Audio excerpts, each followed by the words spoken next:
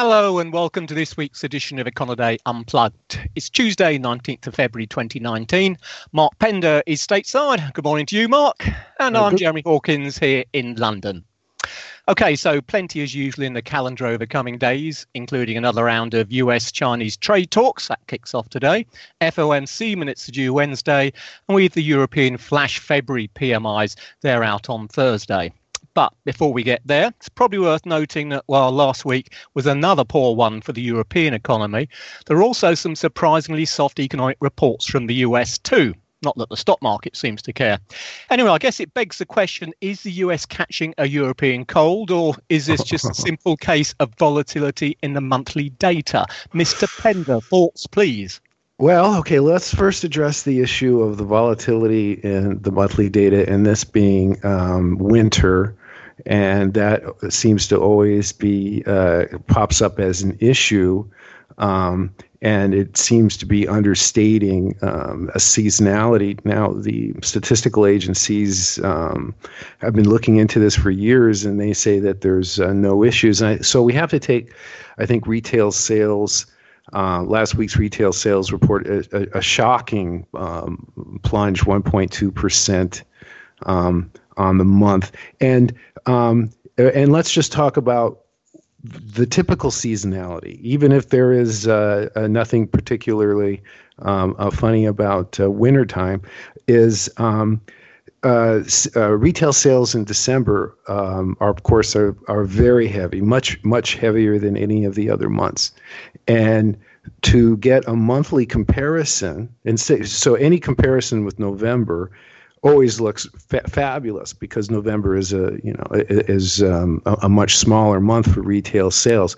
So to have a look at it month to month, seasonal adjustments are applied, and they bring down December. But because December is so big, that is a very large effect. So any miscalculation in the seasonal adjustment can it does have a larger impact on a month like December. And then January is going to be the opposite. The next report we get for January is a much lower month for retail sales. So the opposite happens. So the seasonal adjustments add much more. So if all the months are even, then seasonal adjustments are pretty easy. But when you have these big spikes in something like retail sales, it does play with the numbers. But I really do believe we have to take these numbers at face value, the retail sales numbers, because they were just so extraordinarily weak throughout.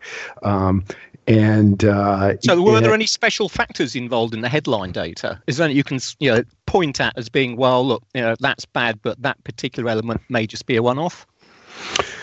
Well, let's talk about that. I think auto sales are going to be a big factor coming up. Mm-hmm. I'll get to that in a minute. They were a very big plus for December, even though you would never know it. Without autos, which is about 20% of retail sales, and which are not really a holiday gift items for most people. Not the people I know, anyway. Yeah, I think the average person is roughly spending like $900, according to Gallup survey. Their number is about 900, somewhere in there. So a car costs a lot more than that. Anyway, of course, any case, retail sales without autos fell 1.8%. And the only other plus in the data, December's data, was building materials, which is not real. Another place that's not really a holiday-centered item. But the sales, what was really telling for me was the sales at non-stores. Now, this is an old component. It hasn't been updated to say e-commerce, even though e-commerce dominates these non-store sales. And so that is a significant signal. It was a 3.9% monthly drop for non-store retailers. So all the talk about webs and all this other stuff, strength for these firms, it didn't pan out to anything. And this is just in a real quick aside, a reminder that so many of these December holiday rough indicators that pop up that you measure credit cards, other kinds of things things like this. They never ever show anything that's reliable. They seem to be always going up. So I wasn't totally completely shocked that it was so weak, but it certainly did shock the forecasters. I mean, the lowest estimate was minus 0.1%. Now, let me just real quick go into motor vehicle sales for January. Now, we already have preliminary data on unit sales, and unit sales also involve business sales. So it's not a one-to-one comparison with the consumer, but this number fell very sharply in January. And so it looks like retail sales aren't going to be getting any help at all. On the contrary, for January from the auto sector. And we have a Red Book, which is a weekly tally. They have their own sample, their own store sample, and they're showing slowing rates of growth, especially moving into this month. And another important factor here is IRS filings. Now, IRS filings have been delayed. There's been some delay because of the government shutdown. And numbers that came out last week show that total receipts are down about 7%, and processed receipts are down 10% from last year. So people apparently are delayed filing, perhaps because of the shutdown, but the processing is way behind compared to this time last year. The number of refunds that have been issued is 11.4 million so far. This was data going into early February. That's down 16%. So this is a lot. This is a lot of money that isn't going to be going into the retail sector during the early part of the year. So, and if we remember last year, first quarter was also very weak. Well, it turned out to be a weak quarter, the only weak quarter of the whole year. And I think that might be what's in store for us for this first quarter. Okay, I did notice that they call it nowcasts seem to be being revised down. So what's the sort of estimate now for the first quarter? The first quarter, for growth. I've been looking at the fourth quarter. The retail sales shaved the fourth quarter now to estimates now down below 2. The general assumption is for the first, that was the fourth quarter. For the first quarter, we're going to get a bounce back. So if so the no bounce back equals problems. No bounce. Well. Yes, that would be 2 quarters. It might be 2 quarters in a row, but it's still hypothetical because we don't have the fourth quarter data yet. But it does look like you mentioned that the U.S. economy, which had where the employment, everything. I mean, there's a lot of indications of slowing with the factory sector, but business investment, the residential sector is struggling, but the jobs market is so extraordinarily strong, and and that's your the meat, that's the base, and as long as that's strong, you would expect to see a reacceleration. That these just may be temporary issues, perhaps related to the government shutdown, perhaps related to last year's spike in interest rates, which was related to the sell-off in the stock market. Investors moved into bonds, that movement into bonds brought mortgage rates down right now. And we just had a housing market report that was very solid, or at least showed improvement for the early part of the year. But mortgage rates had peaked late last year, and that may have been part of the problem late last year. So. But it does seem to be tailing in with a lot of the global data that we've been seeing. And let's talk about these GDP reports out of Europe now. How many of these are preliminary reports? How many of these are final reports? What is it that we can expect to see for Germany this week? Okay, well, we've had so far out of Germany, we've just had their, if you like, preliminary flash number. So that was a figure which showed that there was no quarterly growth at all coming out of Germany in the fourth quarter. That'll be updated back end of this week. And, by and large, they don't tend to be revised very much. So the fact that Germany actually managed a flat for the fourth quarter, at least as it currently stands, means that they did avoid technical recession. Unlike Italy, which currently, as we know from last week, is actually in technical recession. Now, for the Eurozone as a whole, they've had 2 looks at the fourth quarter so far. Their so-called full flash reading was for a 0.2% quarter-on-quarter increase in total output for the back end of last year. That really just matched the output we saw in the output growth we saw in the third quarter, which at the time the ECB said was supposed to be just a temporary slowdown. So again, that's why I'm curious to see about what's happening stateside, because as you're alluding to, there appears to be increasing signs now that it's not just one part of the world that's slowing. It's a whole lot. Also, the PMIs now out of Europe, they've been haven't been that great this year. Is that right? And what is the outlook now for first quarter GDP in the Eurozone?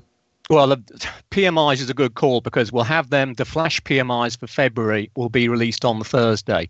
And at least as far as Europe's concerned, that really is one of the key indicators for financial markets and indeed the European central banks as well. Now, as of the final data for January, the so-called composite output index, so this kind of pulls together overall, it's a proxy for, if you like, for GDP. That was in at just 51.0, so only just above this growth threshold of 50. And it was at a 66-month low. Now, if we don't see any kind of improvement coming through in the early look at February, it's going to have people getting genuinely concerned, including the ECB, about what's going to happen in the first quarter for GDP. And my own bet is that December was a poor month for the Eurozone GDP, full stop, by the look of it. We don't get monthly figures for GDP for the Eurozone, but looking at the national numbers, I think we could see another disappointing first quarter. And I think, well, the PMIs on our side, that by market economics, is running at about 54 rate compared to your 51. And that has shown kind of a small, steady, very, very steady. But the ISM, which also produces these, they were very strong last year, and they slowed very visibly at year end. But they've kind of leveled off. So it's not so clear to from on this side where these small samples surveys are pointing. Well, the big worry here is Germany. If you look at the course of the PMI, the composite output index, through the course of last year, in Germany, it fell in every month apart from one. So 11 months out of the 12 months, we saw a decline. So you've got to say there's a trend slowing taking place in Germany at the moment. Of course, that's still getting on for 30% of overall Eurozone GDP. And so can I talk about Germany? Is the diesel issue, is this behind a significant portion of this? Is it more than that? Well, I think it should be said that we did see a big fall off in consumption right across the Eurozone around about the start of autumn time. And that was partly associated with a tightening of restrictions on car emissions, auto emissions. And that certainly seemed to lead to a fairly marked decrease in output of autos themselves. But the expectation was that should duly reverse itself during the tail end of the fourth quarter. We haven't seen it. So I think there may be some special factors affecting the Eurozone at the moment. Obviously, I'm away from just that in particular. You've got things like the ongoing strikes and a protest hitting French consumption as well. But however you look at it, there's enough, I think, from the individual sector data available to suggest that underlying momentum really has slowed significantly, certainly since the first half of last year, and that is complete contrast with really what the ECB was anticipating. Well, let's talk about global rates now. Central bank rates. They've obviously made perhaps just before we get onto that, I just quickly want to mention, to fill up the economic picture here. We also had last week we had fourth quarter GDP numbers out of Japan, which kind of fills in the jigsaw puzzle.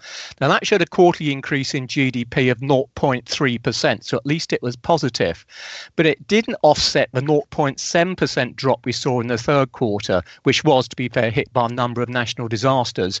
So again, it looks as if even within Asia, the big one outside of China, which we know is slowing, Japan is also slowing as well. So sorry to interrupt there, but just, but the Bank of Japan, I just saw a headline from a policymaker there talking about more stimulus. They're in a constant stimulus mode, I guess, right?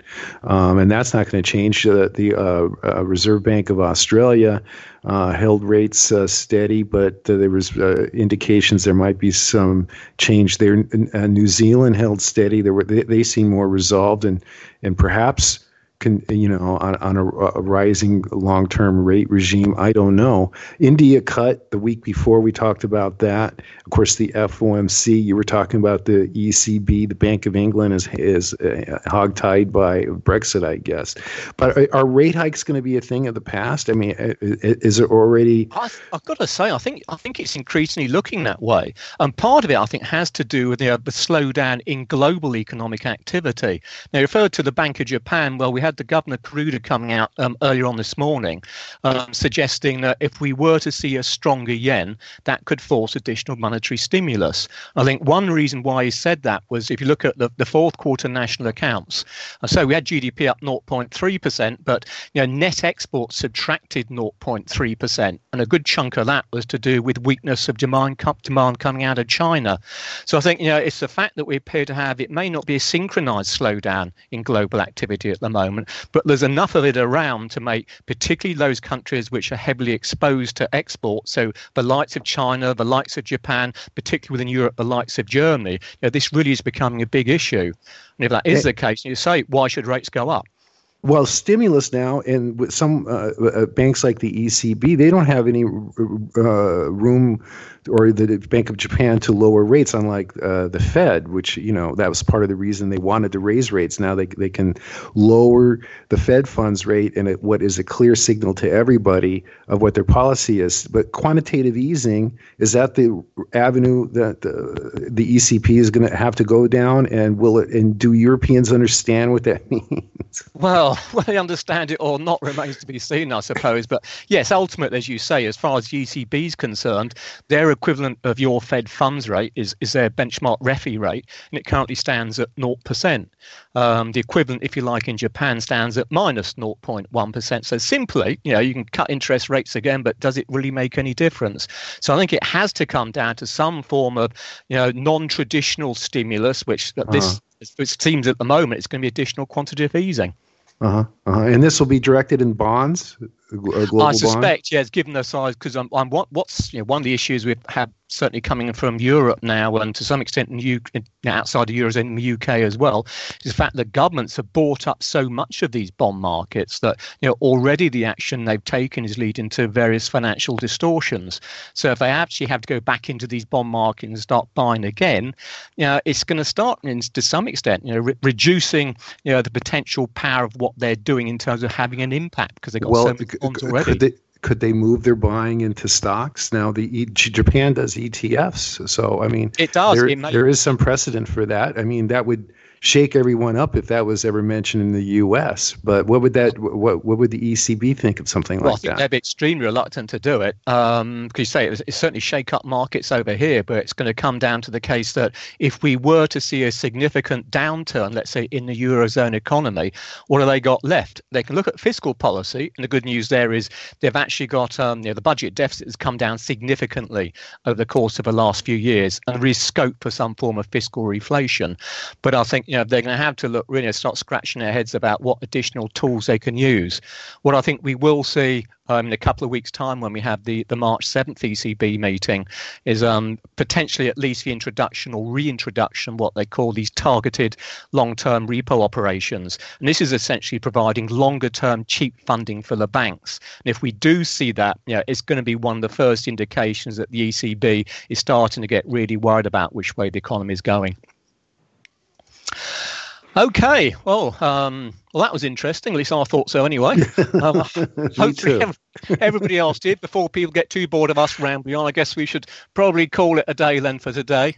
So anyway, on behalf of Mark and myself, thanks as always for listening. And we look forward to doing it again next week when, it may well be that a long simmering Brexit pot could finally boil over. But more on that next week.